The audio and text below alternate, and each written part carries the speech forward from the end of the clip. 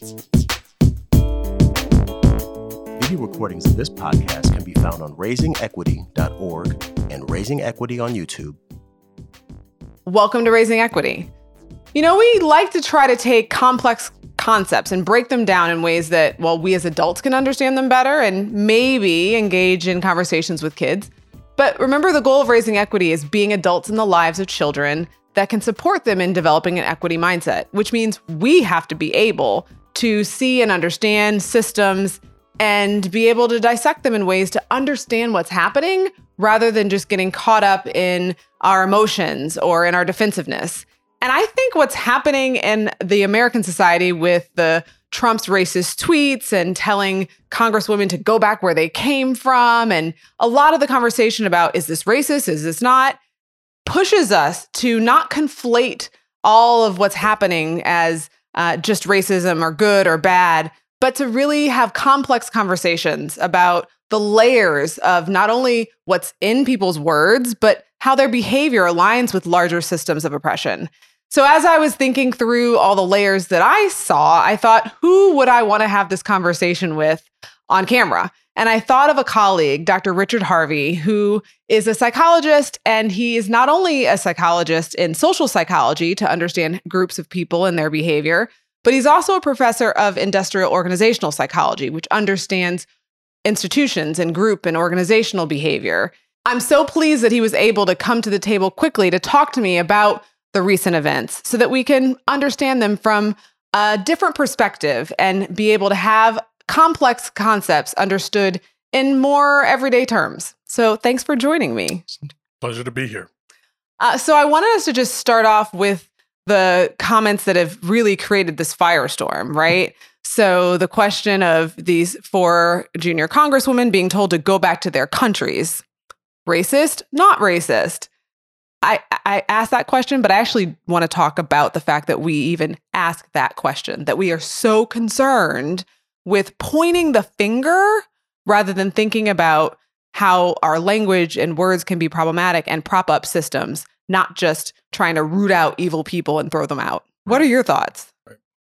Well, no, I think that we have to think about behavior like this. Sometimes there's a tendency, I think, to kind of see these as isolated incidents, right? And when you see it as an isolated incident, right, then you can kind of have fun with the ambiguities of it, right? You can kind of pick it apart.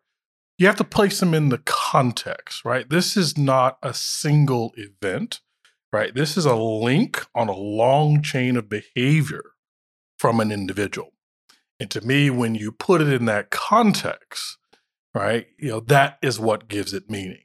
And so this idea that you can just kind of, attribute it to random choice of words is nonsense, right? In light of the individual that we're talking about. Yeah. And it's interesting because where I initially went was this idea of perpetual foreigner. And I want to come back to that. Mm-hmm. But as I was reading and thinking, I'm like, wait a minute, he said the same thing about Kaepernick.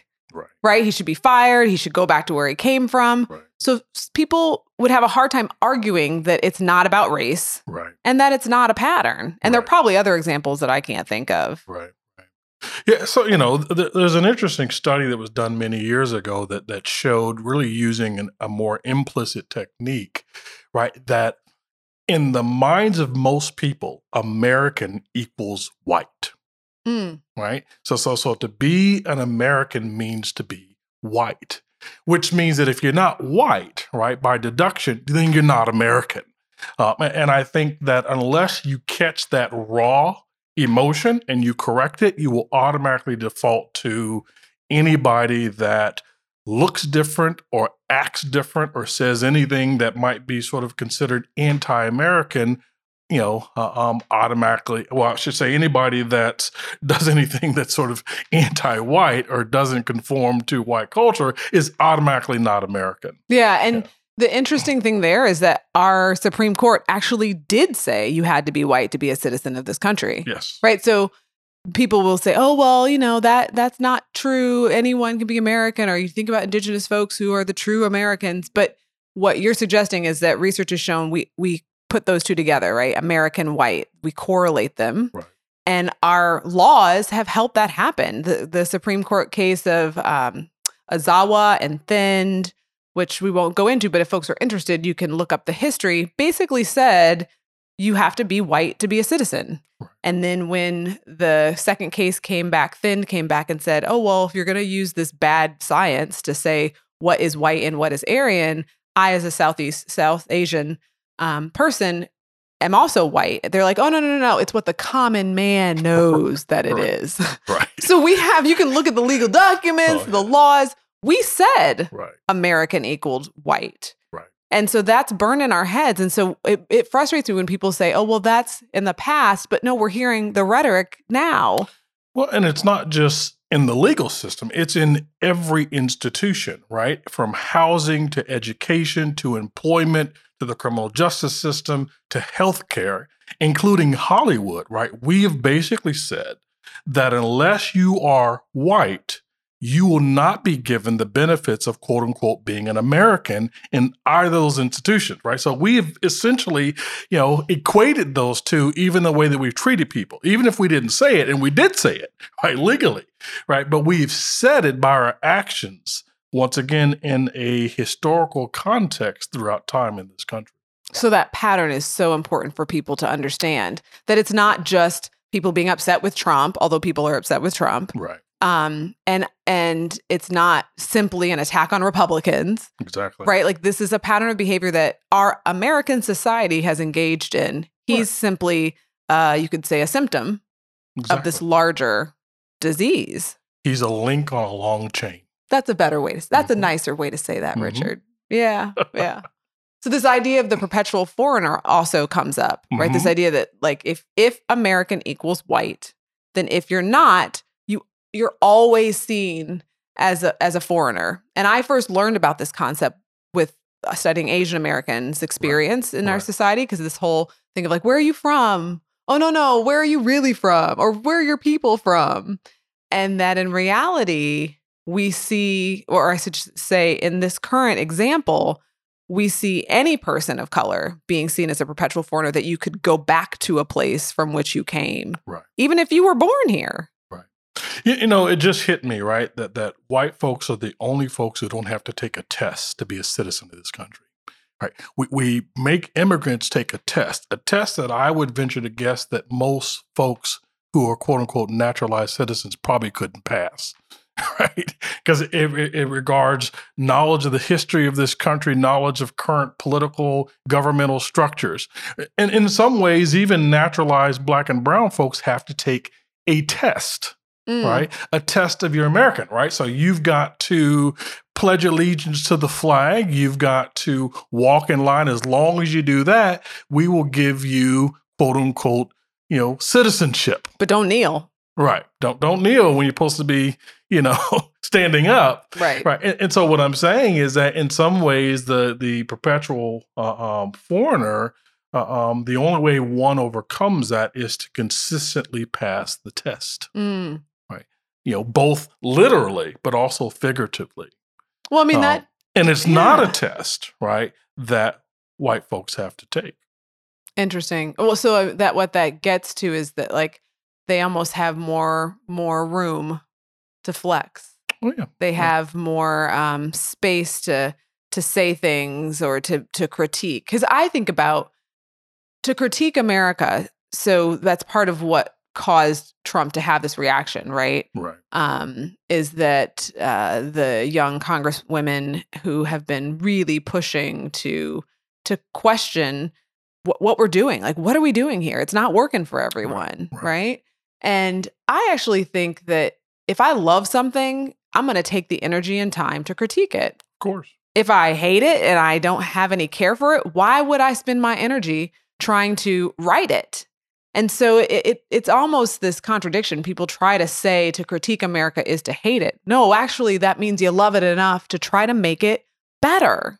Right. I mean, to invest your emotion into something, right, requires that you care about it. Yeah. Otherwise, you're not going to invest. I mean, you might invest thought, but you're not going to invest emotion into things that you don't care about. Right. So interesting that it gets interpreted as being anti-American as opposed to being the most pro-American that one could possibly be. This kind of brings up a concept that I've been kind of playing around with as of late, something I refer to as the margin of error problem. Now, I'll try not to be too academic here. It's a statistical concept, so that's bringing up bad memories and vibes for folks that had to take statistics. But most people are probably familiar with the concept around polling, right? When we are given the results of a poll, we are presented with the margin of error, right? And basically what that refers to is the latitude of acceptability that we allow that estimate to be. And so in a probably more figurative way, margin of error really refers to the different latitudes of acceptability that exists for the behavior of whites as opposed to, say, non-whites, right? With non-whites, that latitude of acceptability is much more narrow. If you're too good, like a Serena Williams or a Tiger Woods, you will get the scorn of white folks who feel like you're stepping out of line. And if you're bad, right, you will get the same kind of scorn, right? You're called a thug, you're called all kinds of behavior. Whereas I think with whites, that latitude of acceptability is much broader.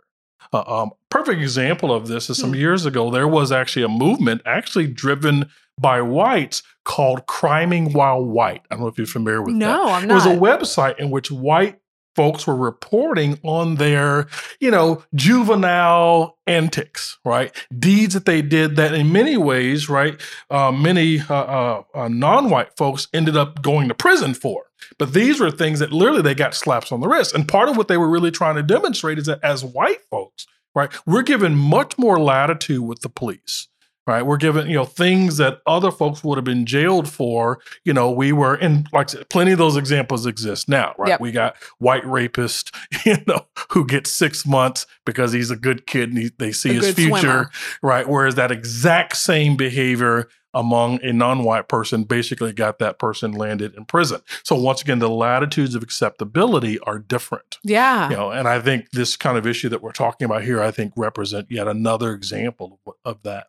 Yeah. So this idea that they could critique the country and be called un-American and say go back to their country, but a white person might critique the country and be seen as a really visionary leader, right? Well, Donald Trump, before he was president, was the biggest critiquer of this country anybody's seen, right? The country, right. according to him, was going backwards. The country was right. horrible. We were pansies in the world. Right? Look at the language that he used about the United States of America under the leadership of Barack Obama. And he wasn't considered unpatriotic or un-American. Because of latitude of acceptability. He was a change agent, right? Right. He was a driver of change. Right. Right. But that's not true about these 4 women, right? Who literally were elected to come in there and be drivers of change. Yes. It's not seen as that way from them. No. It's all of a sudden un-American. Right. And I've seen a lot of conflation of thinking about Antifa and violence and, trying to conflate their vision for change with all sorts of really violent rhetoric and ideology. Interesting. So this whole criming while white thing, though, I have to go back to that because early on in the podcast, we talked to a group of white women in Memphis who decided that they were going to go to the mall and wear hoodies. I read about that. So it's similar, right? So this whole idea absolutely. that, and one of the women just messaged me last night and said, do you think if a group of white women sold single cigarettes outside of Target, that we would be arrested? Wow. Choked and wouldn't be able to breathe? I'm like, of course not. So they're thinking about trying to take the exact ways in which Black people have been perpetrated against, insulted, and they're going to try to mirror it. So it's similar but different. Well, there's a series of social experiments. I'm going to mess up his name, but I think his name is John Quinones. I think he's with NBC. They do these little things. What would you do? Yes. Kind of episodes, right? So they have this one where they've got a bike that's clearly been abandoned in a park and it's on a chain, right? And they swap out the people who, like somebody's literally trying to cut the chain on this bike, right? So they start with, I think, a white male and nobody really pays him any attention or something like that. Then they put a black male doing it. Immediately, the cops are called. People actually literally try to intervene with him, right? And then they put a white female, and literally somebody actually offers to help her. Right. And so it's a perfect example, right? The latitudes of acceptability, right? This behavior is immediately deemed criminal, right? When it's done by a non-white person, but when it's a white person, in the case of the white male, it's still ambiguous enough that nobody really knows to take action with the female, right? It's the last thing they think. It's clearly her bike, right? And she needs help cutting this chain that's keeping her from her destiny, right? So once again, this sort of margin of error. Yeah, that's a really good theory. I like it. It fits. It also makes me think about some research in the education field. So they'll look at behavior of kids, and if the behavior is perpetrated, if the behavior is of a black student, that it's seen as more egregious as a higher level infraction than the same behavior coming from a white student, right? So again, this kind of margin for error and like this idea that kids will be kids. Well, you don't really get that margin of error when you're a kid of color, even in elementary school, right? Oh, yeah, and I think. Are you referencing Jennifer Eberhardt's work? It wasn't Eberhardt, but her work would speak to that as well. Right, because what she demonstrated, which I think is sort of an expansion of what you said, is not only are you probably likely to see that kid's behavior as in violation, but you're also likely to see it more as indicative of a potential future problem, right? This is a problem kid, and so now we're going to start tracking him, right? And noticing every little thing that he does. And calling it out in the ways that you don't track the behavior, of white kids. And so, so it's interesting. I hope you do publish that, because that helps make sense of a lot of what we're seeing. Well, and think about, right? So if we apply it to this context, we're paying very careful attention to what we consider to be the anti-American rhetoric of these newcomers into Congress, but are we paying as much attention to the old guard Republicans, right? Who, I mean, think about it. If at the end of Donald Trump's time in the presidency, if we were to say, okay, now folks, we need to make America great again, wouldn't that sound anti? Because it implies something about the current status quo. Right. And yet it was seen as a pro-American right, message. But I would suggest to you that it would be an anti-American message if we said that, because once again, it depends upon the context in which you say that. Right.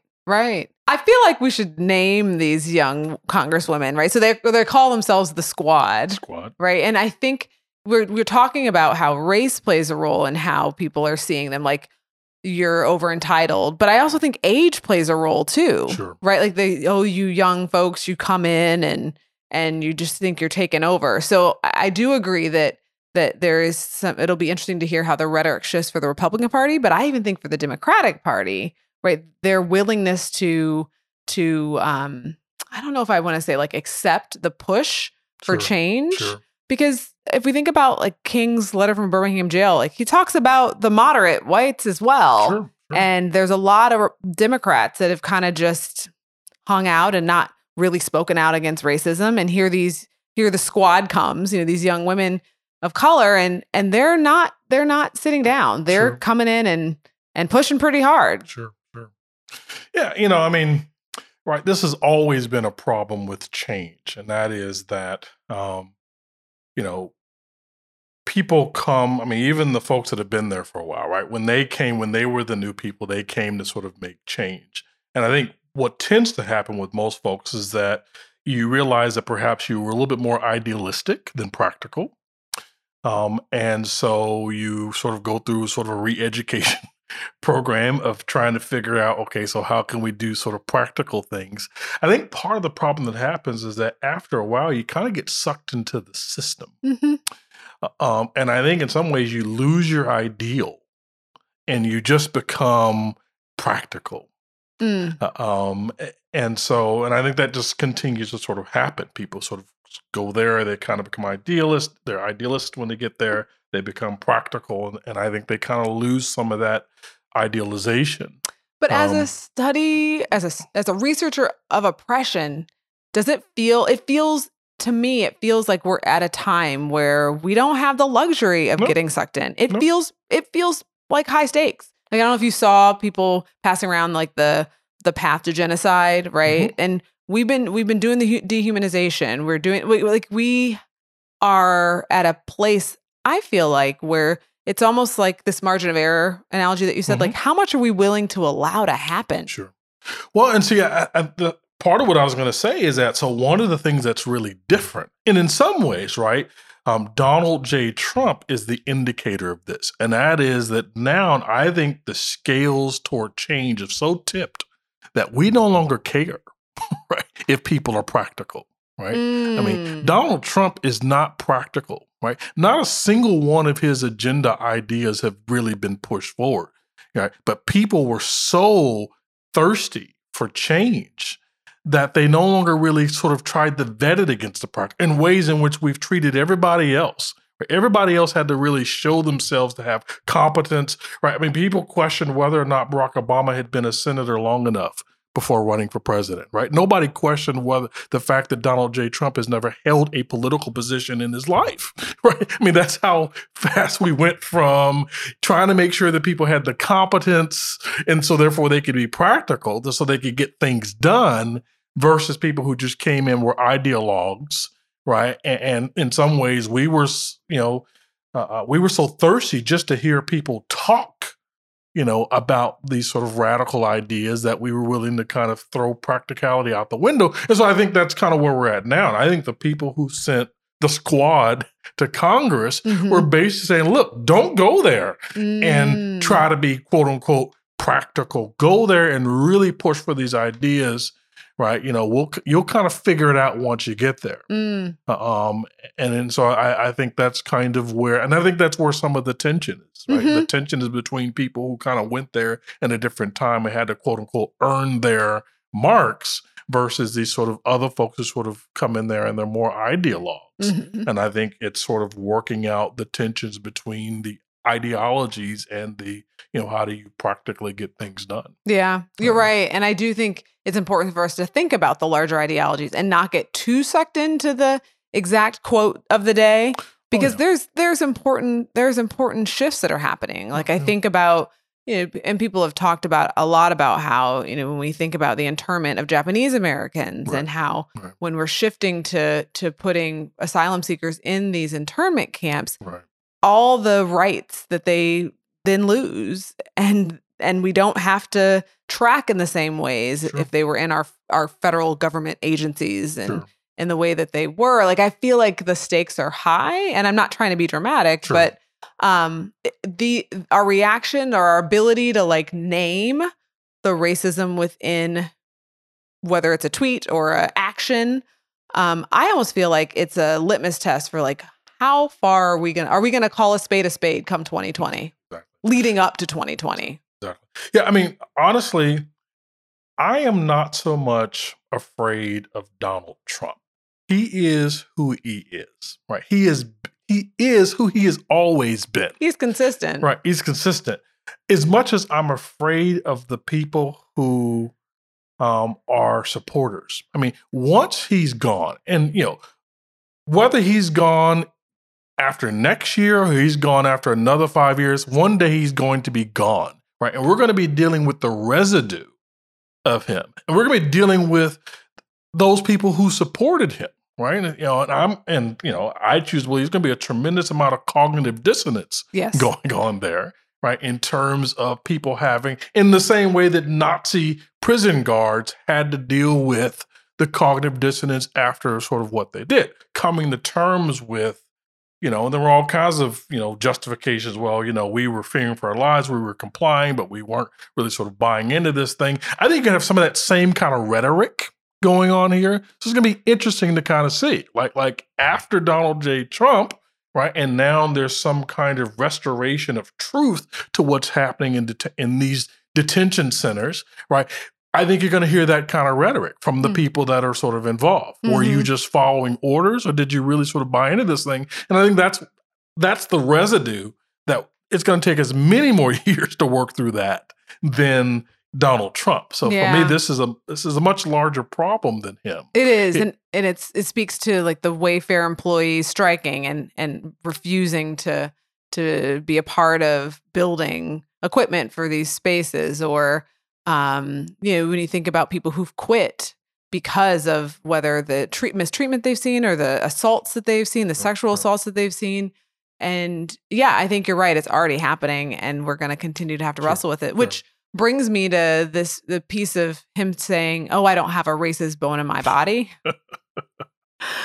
And the reason I'm even going to entertain talking about that is because I think it's really important for people to understand that we can't that we have to be willing to understand racism as a system and not just individual behavior. Of course, individual behavior matters, but to get overly identified with, are they a racist or are you a racist, is a waste of time. Right. And we live in a racist system. So how you going to not have a racist bone in your body? Exactly. I mean, yeah. And I think changing the paradigm from thinking of racism as something that is a disease, it's rare, and thereby it's something that some people have and other people don't have, is the wrong frame, right? Racism is something that's in the air and we're all breathing it. We're all ingesting racism. And I think that's the appropriate frame. I think it's right to kind of pivot away from when you mention that quote. I'm thinking, okay, now it's the part of the show where it's comedy hour, right? I mean, first of all, what racists ever thought they were racist to begin with? And so, since when do we take the self perceptions of racists? And frankly, I use an analogy in my classes, and I ask my students, "Do you think a fish knows what it feels like to be wet?" Now, it turns out this is a question that stumps both philosophers and Google users alike. And ironically enough, they've all come to the same conclusion. The answer is no, right? Because in order to appreciate wetness, you have to know dryness, right? And since a fish has never been dry and lived to tell about it, right? They don't understand wetness. And so think about it. Isn't it interesting that the thing in which you have been immersed in all your life is the thing that you're least qualified to explain? And I think that's racism in America, right? We are so embedded in it that, frankly, we can't describe it because it's all we've ever felt. It's all we've ever known, right? So how do you put your finger on that thing that you've breathed in and breathed out virtually all of your life? And so I don't think Donald Trump would even know what the indicators were to look for to tell himself if he were racist. Right? He would, because it's so embedded, right, in his sort of privileged world, right, to sort of have that. And so, yeah. So I think once again, as we pivot and think about the larger situation, we're so embedded in this fish tank that it's really hard for us to even put our finger on what it is. I think we have some indices, right? We're like a fish that's beginning to catch a clue, right? Who's managed to be able to peek outside of the tank and notice that there's a reality outside the tank. But I don't think we can truly comprehend what that reality is until we're taken out of the tank. Yeah. Yeah. No, you're preaching today. And I think about even just the way that people want to point to the most extreme examples, right? So racism is the KKK, right? Racism is cross burning or someone explicitly expressing hate and then acting on that hate. Whereas you said, it's bigger than that. And it unfortunately can be more subtle than that. And we're all breathing it in. So Beverly Tatum talks about, if we're breathing it in, we're going to cough it up sometime. So if we're breathing in smog, we can't help but cough it up sometimes. Exactly. And so rather than play the whole, oh, I don't have a prejudice bone in my body game, right? How can we be aware of our biases, our prejudices, and then choose not to act on them, to not be another link in the long chain, and to not perpetuate the pattern? Yeah. I think, the question isn't whether or not we're prejudiced. The answer is yes. The question is, what are you doing about yours? Yep. What actions are you taking to kind of, to make sure that your raw prejudices don't automatically become action tendencies? Yeah.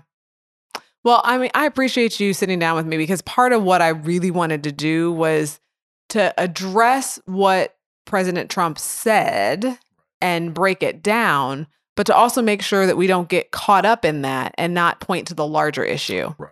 Because that's what concerns me and why sometimes I don't comment on things that he says, because I feel like sometimes it's, to create a distraction for other things that are happening. Exactly. Sometimes I think it's just like, where do I even start? Right. It can very easily be a distraction from a much more systemic thing. And so we have to resist the temptation to go for the low-hanging fruit. Yes. And he's definitely been plenty of low-hanging fruit, Yes. right?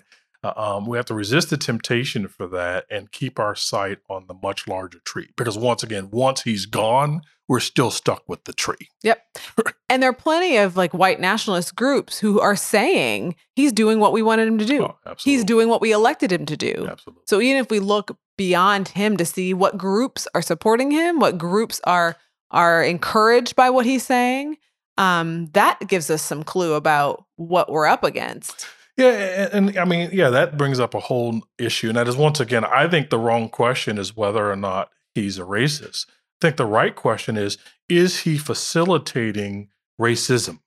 Yes. Right. So even, we could vacillate between the first question, whether or not he's a racist or not. It requires to some degree to be able to kind of, peek inside of his soul and be able to do that. I don't want to peek in his soul. Right. Might scare us.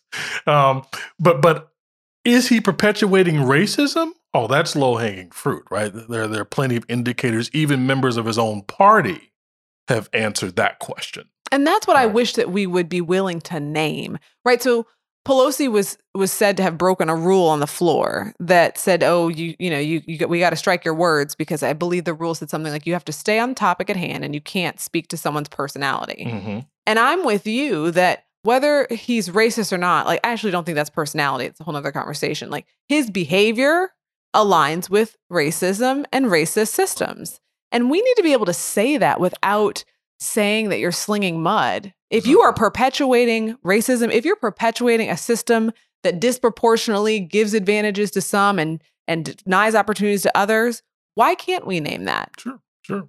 And acknowledge that can be done, unintentionally as well as intentionally. Yes. Right. And so the sense is that it's possible to accidentally, facilitate something. And in that way, right, that's not a sin that only conservatives are guilty of. Right? Not at all. And so in that sense, all of us are in some ways perpetuators and perhaps victims of that same system. So I think once again, if you shift the frame from thinking of racist to thinking about racism, right, then I think you can kind of acknowledge the fact that, yes, a lot of what he does fans the flames of racism.